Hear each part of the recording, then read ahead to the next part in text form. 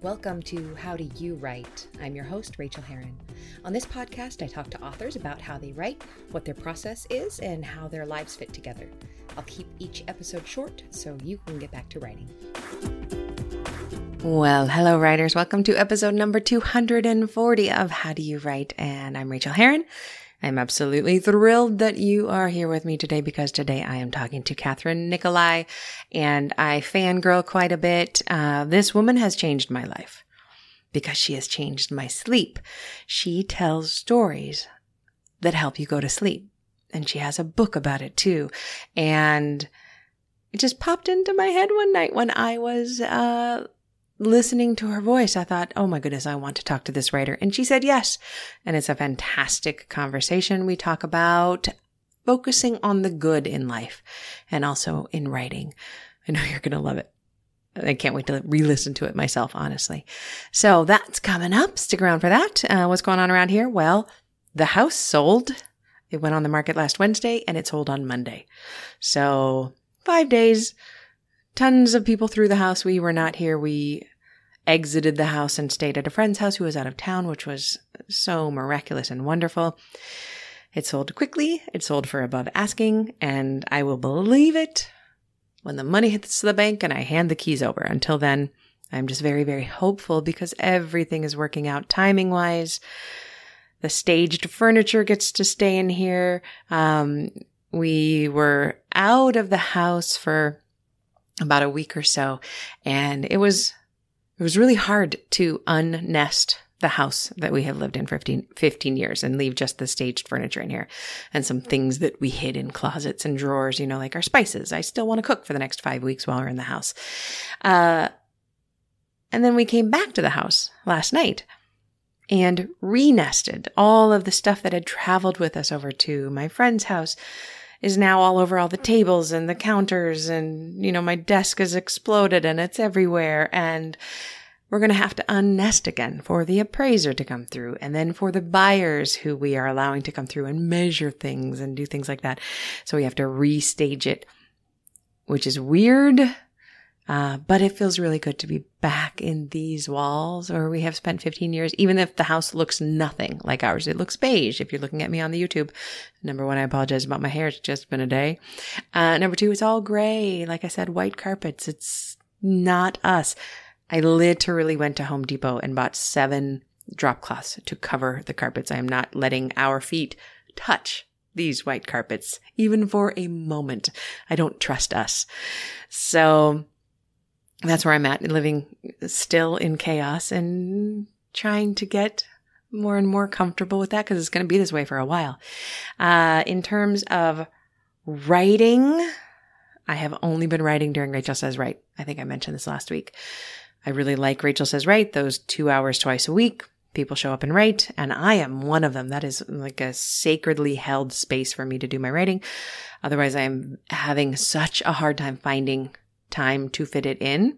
So I always record these on Thursday, and that's happening this afternoon. Thank goodness. I'm going to be writing a Patreon essay about nesting, about what it means to have home, what home means, what it means when you adjust it for good reasons, good grief. We are the luckiest. We're not being displaced by war. We are choosing to do this amazing, exciting thing that we are very, very, very privileged to be able to do. But it still makes me feel like a cat who's just had cold water thrown all over them. It just, the lack of continuity really puts me on edge. And that's, this, an exciting thing for me. I believe that one of our biggest goals in life is to learn how to deal with moments that aren't comfortable, especially when it comes to our writing, dealing with moments that aren't comfortable. If we want to be comfortable people who have a happy, smooth life, we are not going to be writers.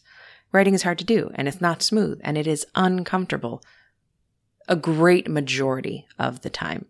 And if we are people who cannot stand discomfort and run away, of course we're going to stay away from our manuscripts forever. and not get back to them and not do the writing of our hearts. If we get comfortable or more comfortable, nobody's going to get comfortable with it, but if we get more comfortable with discomfort and being able to sit at the desk and look at the words that are just stupid, that sound wrong, that sound awful, and realize, oh, they might not be very good right now, but I can fix them later. I'm not going to fix them today. I'm going to fix them later when I'm in a fixing stage. And when we're in that fixing stage and it feels bad and wrong and uncomfortable, we just know that that's part of the process. As a writer, that's what it feels like. We just keep coming back and therefore things get done. We are not going to be comfortable as writers, but we are going to be living as writers. And I think that's really, truly amazing. So that's about what's going on around here. I would love to hear what's going on with you, how your writing is going. Please reach out to me. I will be releasing a couple of bonus episodes here coming up, including the talk that I had when my book launched last week. I got the permission to do that, and that's going to be fun. And then I have a writer Q&A for those of you who subscribe at the $5 and up level on Patreon. I've got some mini questions, mini answers coming at you. So hopefully I'll get those out this week. But I wanted to make sure that this went out on Friday as always. And I'm going to wish you very happy writing. And I'm going to also wish you happy sleeping. Perhaps listen to Catherine's dulcet tones as you go to sleep tonight and let me know how that goes for you. You're going to love the way she writes stories. Okay, my friends, I'll talk to you soon and happy writing. This episode is brought to you by my book, Fast Draft Your Memoir, Write Your Life Story in 45 Hours, which is, by the way, totally doable, and I tell you how. It's the same class I teach in the Continuing Studies program at Stanford each year, and I'll let you in on a secret. Even if you have no interest in writing a memoir yet, the book has everything I've ever learned about the process of writing and of revision and of story structure and of just doing this thing that's so hard and yet all we want to do. Pick it up today. Well, I could not be more pleased today to welcome to the show, Catherine Nicolai. Hello, Catherine. Hi, thanks so much for having me. I am a little giddy. I'm a little starstruck. We were already connecting before this. Let me give you a little introduction for people who don't know who you are yet. Catherine Nicolai is the creator of the enormously successful podcast, Nothing Much Happens, and the author of the book of the same name. Nicolai is an architect of coziness, writing soothing stories that both ease the reader into peaceful sleep and teach the principles of mindfulness so that waking hours likewise become sweet and serene. She leans on her years of experience as a yoga and meditation teacher to seamlessly blend storytelling with brain training techniques that build better sleep habits over time. She is the owner of Ethos Yoga. She lives in Michigan with her wife and 3 dogs. Welcome. Thank you so much for having me. So I found you by probably the way everybody else finds you, which is, searching sleep podcast. And I'm sure that yours was the first one that came up. And I have tried everything to sleep over the course of my life, literally everything. Mm-hmm. And I swear to God, Catherine, yours is the only freaking thing that works. I'm so glad you're getting sleep. It is amazing. I usually go to bed before my wife, but every once in a while she'll come to bed at the same time. and this is what I wanted to first start asking you here. So my wife goes to sleep like 4 seconds before her head even hits the pillow, and it's incredibly irritating. And I never sleep. So I asked her the night that she came to bed recently at the same time as me, do you mind if I play my friend's story? And she goes, no, I'd love to hear what it sounds like. And she never even got past the introduction. So your story, how are you with sleep? I'm dying to know. I do sleep really well because I've been doing this my whole life. Yeah. One of my first memories being like 4 years old was laying in bed at night and having that awareness of imagination where, I can take my mind anywhere. And being like 4 years old and going, I could tell a story. I was obsessed with stories even as a kid, and especially audio stories. I can remember, I have a condition called aphantasia, which means I can't visualize anything. I have no inner eye. Mm-hmm. So I think I really have always responded to audio. And I remember I had a Peter Pan record, and I would play it over and over, the story of Peter Pan. And then my dad got me my first books on tape. and I ran that thing out. He had to check it out from the library like every other week for the entire summer. And so stories were always big to me. And so I'd always done this my whole life. And I remember the stories that I would tell myself as a kid.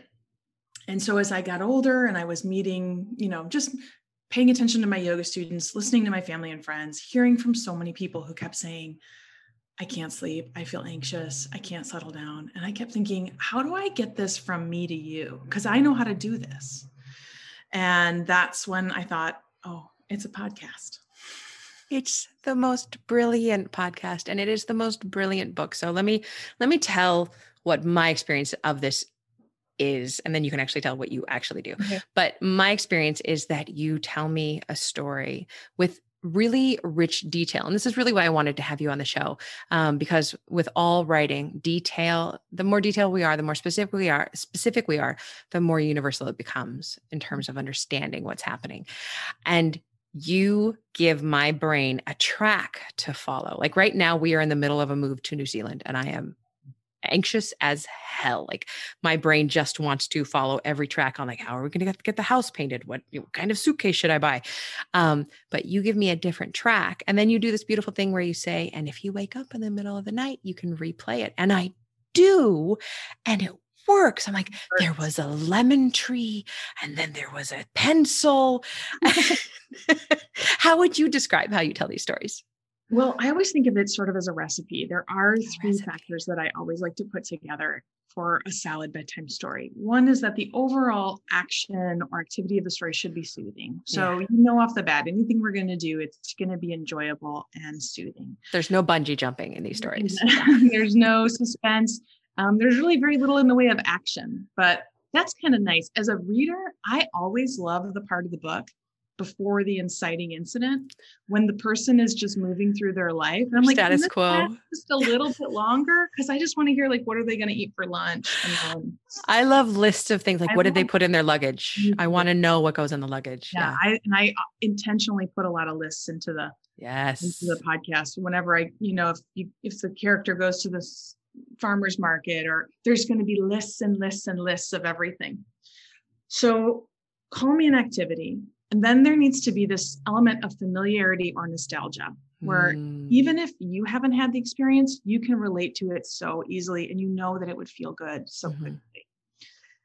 And then last is tons of sensory details, because that's going to make you present. It's going to keep you in that moment, following that track. And just on sort of the neuroscience level, what's happening in that moment is that we are shifting you out of your default mode network. And the default mode network is the place where everything spins. It's sort of the background static. It's what your brain does when it doesn't have anything else to do. And we're putting you instead into the task positive network. Task positive network means your brain now has a job. Interesting. You can sleep in task positive, but you cannot sleep in default. So that's why it works to think through it in the middle of the night, even if and usually it'll happen in just a couple of seconds. A few seconds and I'm gone again. Yeah. Oh, I remember there was this, I'm out because I got switched over in my brain network. It is bizarre. So I listened to the podcast for probably about a month or two. And during that, you tell the story once and then you tell it again a little bit slower. And for the first few weeks I was listening, I listened all the way to the end. Yeah. And now I'm listening to the book because it's just easier for me to put on Audible and go to the end of the chapter. And I listen to each chapter, I don't know, 5 or 6 times before I even know what you're talking about, because I'm faster at sleeping now. Yeah. It does progressively get better over time. You're a freaking saint. That's all I got to tell you. I'm so glad to help. So can we talk about, because this is where it's even more interesting for me, you as a writer and how you came to this. Was this something, obviously this is something that you intended to do. It is something that you were bringing to people to share your talent with sleeping. But where does writing exist in your body and in your background? It's new. Shut up. It is. It's something I've wanted my entire life, but always been too afraid to do. And then I got to that age where I started to embrace what I call my what the hell mantra, where you go, what the hell? I'll just try it. But I was so sure that because I'm such a lover of books and narrative and storytelling and literature, you get into that place of going, I'll never do that. So maybe I shouldn't And then luckily, I feel like there's this moment as I got older where I embraced a little bit more of my own mediocrity and went, it doesn't have to be that. It could just be because you like to create it. Yeah.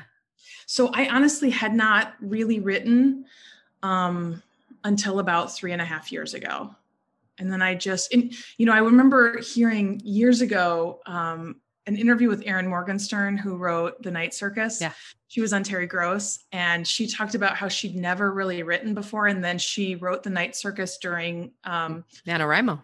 Yeah. Yeah. And National Novel Writing Month. I remember like taking that seed and going, put that in there for later. Like, even if you haven't, that doesn't mean you can't start. And now I am writing so much. I have so many other projects going, and it's different kinds of writing. And it is so fascinating to me. So now, and the thing is, before this, I never considered myself to be a creative person. I thought I was creative adjacent. Like I was a creative jealous kind of person who was like, I like to hang out with those people, the artists and the actors. That's where I found my friends and my relationships. But I just thought, I don't have that thing. You hung out there because you were one. Yeah. I just didn't have the strength yet to go actually start typing. And that is the hard part, actually. But it's, once you build some muscle memory of that, yeah, then, I was writing yesterday and I was telling my wife, I'm like, I feel like right now I am like got the wheel of this giant boat in my hands and I am trying to steer it, but the wind is blowing. And right now I only kind of know what the shape of the map is. And artistically, it's incredibly exciting and also terrifying because I don't know where the ship's going and I can't control it, which as a writer, it's really kind of fun, but a different experience for me because I wrote the same kind of thing for so long. So now that I'm branching out into other things, it just keeps growing, that capacity for creativity and to create new worlds. I'm going to predict that only gets bigger and wilder as you go. So what, and I'm sure people ask you this, and maybe it's an uncomfortable or rude question, but I'll ask it anyway. What percentage of the stories are memoirish and what are fiction? I mean, I know that you're not an innkeeper, so I know that was not true, but first I want to say that my own life is ridiculously charmed and wonderful, but these aren't about me. Yeah, I figured. And people often would prefer that they are. And I say, if you like to think of it that way, you go right ahead. I don't go to the farmer's market every single day. You don't own a bookstore. Pet every dog. You don't live in the cottage and in the brownstone and in the farmhouse. I don't, but I remember somebody wrote me after I wrote a story last season about a kitten that gets found and brought in from the cold. And she just kept insisting. She's like, can you send me a picture? I just need to see that. And I kept going, I'm sorry, I don't have a cat. And she'd be like, I don't understand what you're talking about. It's like, this just becomes really real for people. So there are little elements sometimes that I'll pull from my life or something I notice, but they're not about me. Yeah. Okay. That is what I was predicting. The work that you're doing now, may I ask, is it more fictional or is it more memoirish? No, it's more fictional. Ooh, exciting. Yeah, it's going to be a really groovy piece. I have a couple of cool pieces on the go right now, and I'm writing every day. So I think The World of Nothing Much is going to get bigger and more in depth. We're going to see people as individuals more. There'll be characters. Still Stop no it. names. I love it. Yeah, but we're really going to dive in a little bit, and you're going to get to know that guy who sold the bakery, the one with the flower in his eyebrows, who put graham flour in everything. Let's find out about something from his life and the house he lives in and the cardamom buns he bakes for his neighbor. So the stories are going to get bigger and richer, which I'm like, as a writer, interested in sinking my teeth in a little bit deeper. So yeah, this next piece is going to be really great. What is your biggest challenge when it comes to doing this writing or any writing? Mostly it's the actual doing of it. Mm-hmm. Once I get the wheel turning, I'm okay. And right now I have a goal of 5,000 words a week and I'm mostly hitting it.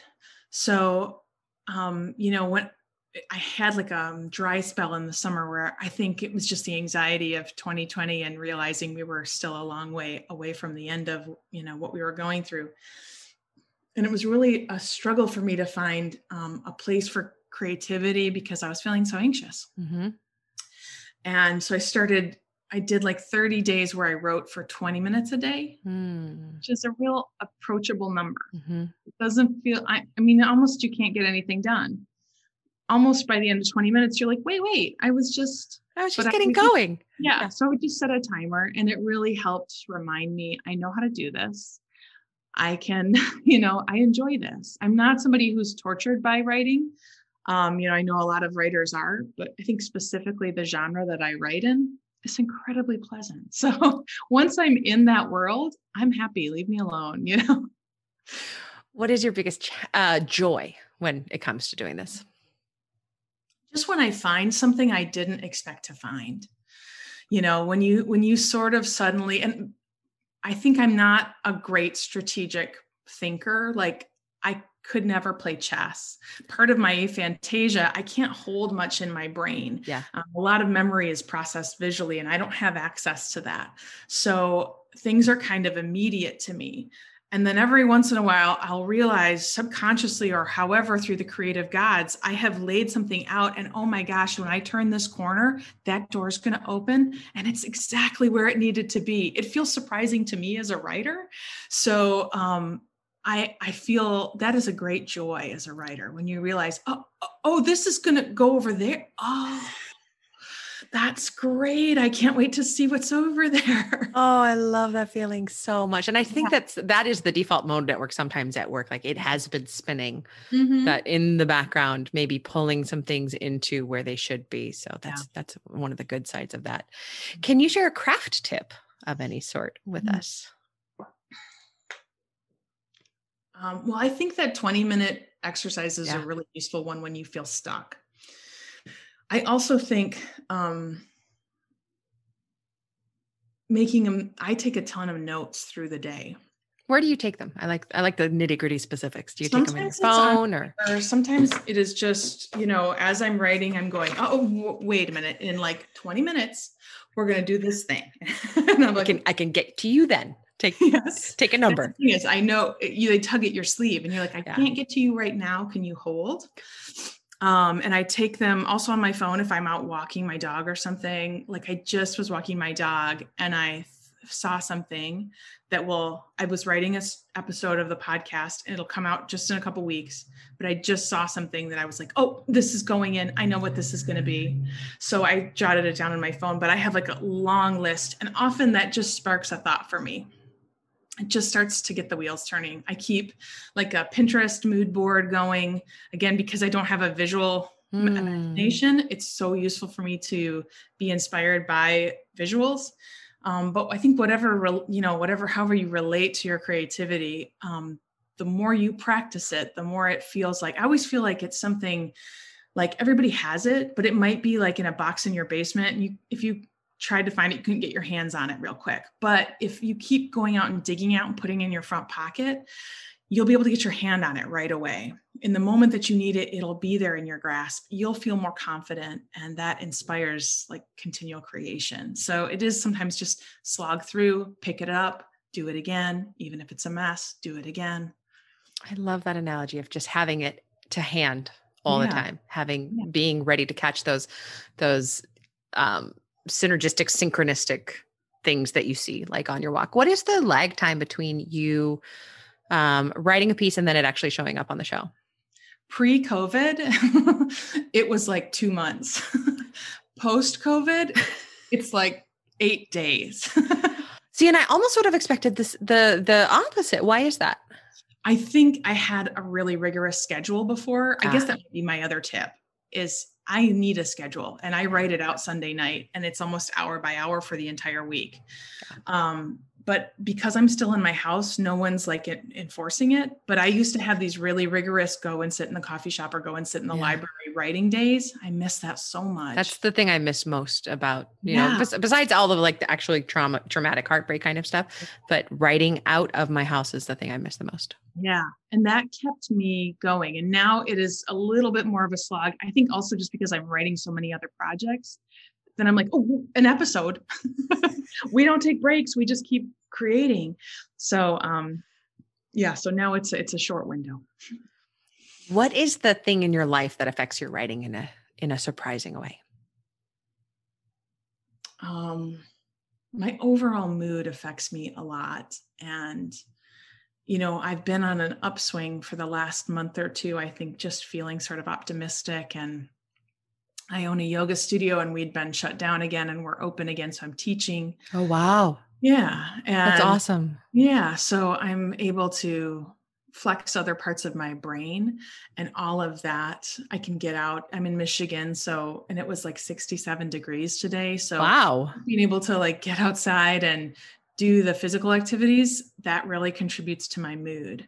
I find that when my mood is low, especially if I'm anxious, it's a lot sometimes just to get through the day. Mm-hmm. And there's not a lot of extra energy. So that's why I think I'm writing sort of at a fevered pitch right now. I need to make hay while the sun shines. Yeah. Literally. Yeah. And the sun is shining right now. So I think probably mood.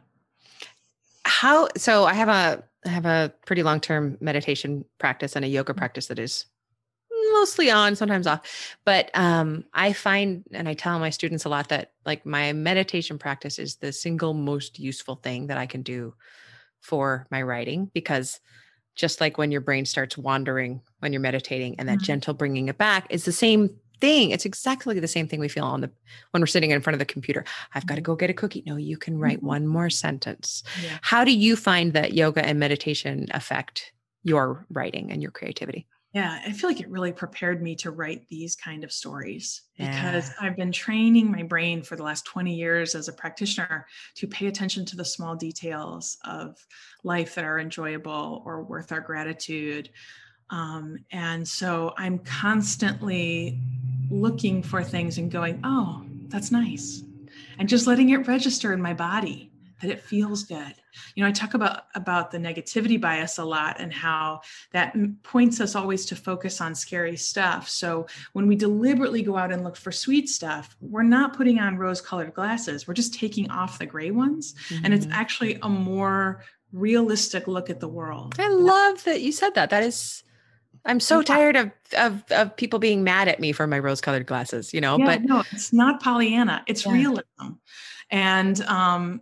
And we need that. And it can become a habit. So it's something that I very deliberately do because of my yoga and meditation practice, is look for things to appreciate and enjoy. We're meant to enjoy our lives.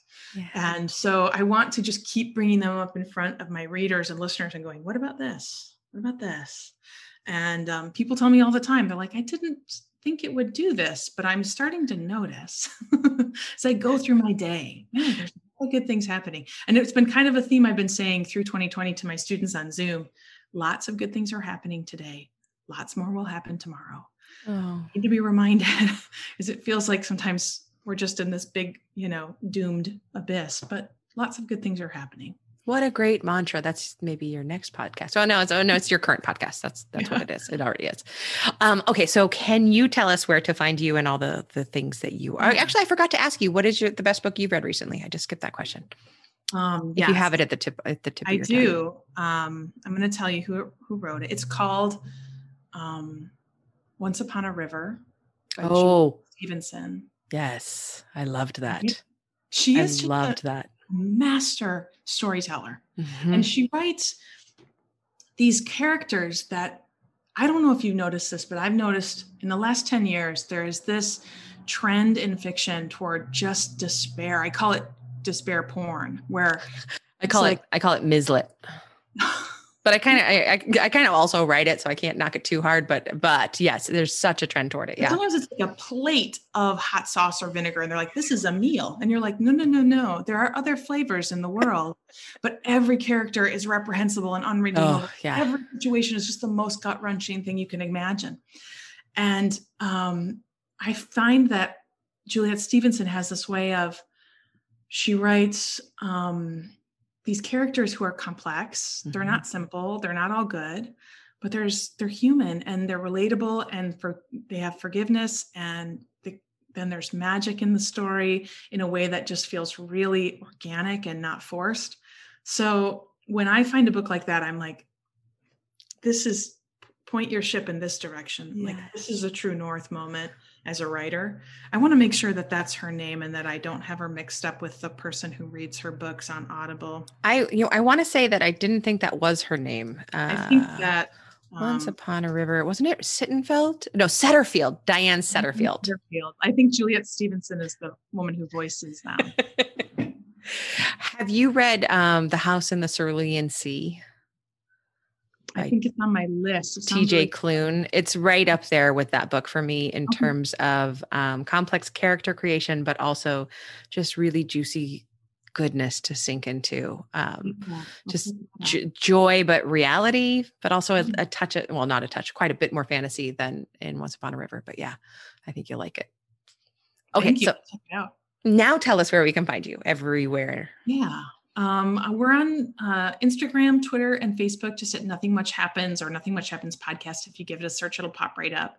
And then nothingmuchhappens.com. You can listen anywhere that you listen to podcasts. You can buy the book from anywhere you buy books. I always recommend that you go to your local store and order it. If they don't have it on the shelf, just tell them about it and they will be happy to order it for you. And then just sweet dreams. Oh my gosh, I love it when you say that at the end. My neighbor, I told her about it. My neighbor she's in our pod and I was telling her, and I told her about you and the podcast. And then just the other night she was over having a nice dinner and she said, I just love it when Catherine says sweet dreams. I'm glad it feels that way because I just want people need to have a place where they feel held and safe. You do. And it is such a joy to me to provide a little bit of sanctuary in the world we're living in right now. It is a complete joy. So it's absolutely my pleasure to share it. It's my complete joy and pleasure to speak to you today. Thank you for doing this, Catherine. I really appreciate your time. And now I can go to bed now, not scared. I just go to sleep now. So thank you. My pleasure. All right. Take care. Bye. Thanks so much for joining me on this episode of How Do You Write? You can reach me on Twitter, Rachel Herron, or at my website, rachelherron.com. You can also support me on Patreon and get essays on living your creative life for as little as $1 an essay at patreon.com/Rachel, spelled Rachael. And do sign up for my free weekly newsletter of encouragement to writers at rachelherron.com/write. Now go to your desk and create your own process. Get to writing, my friends.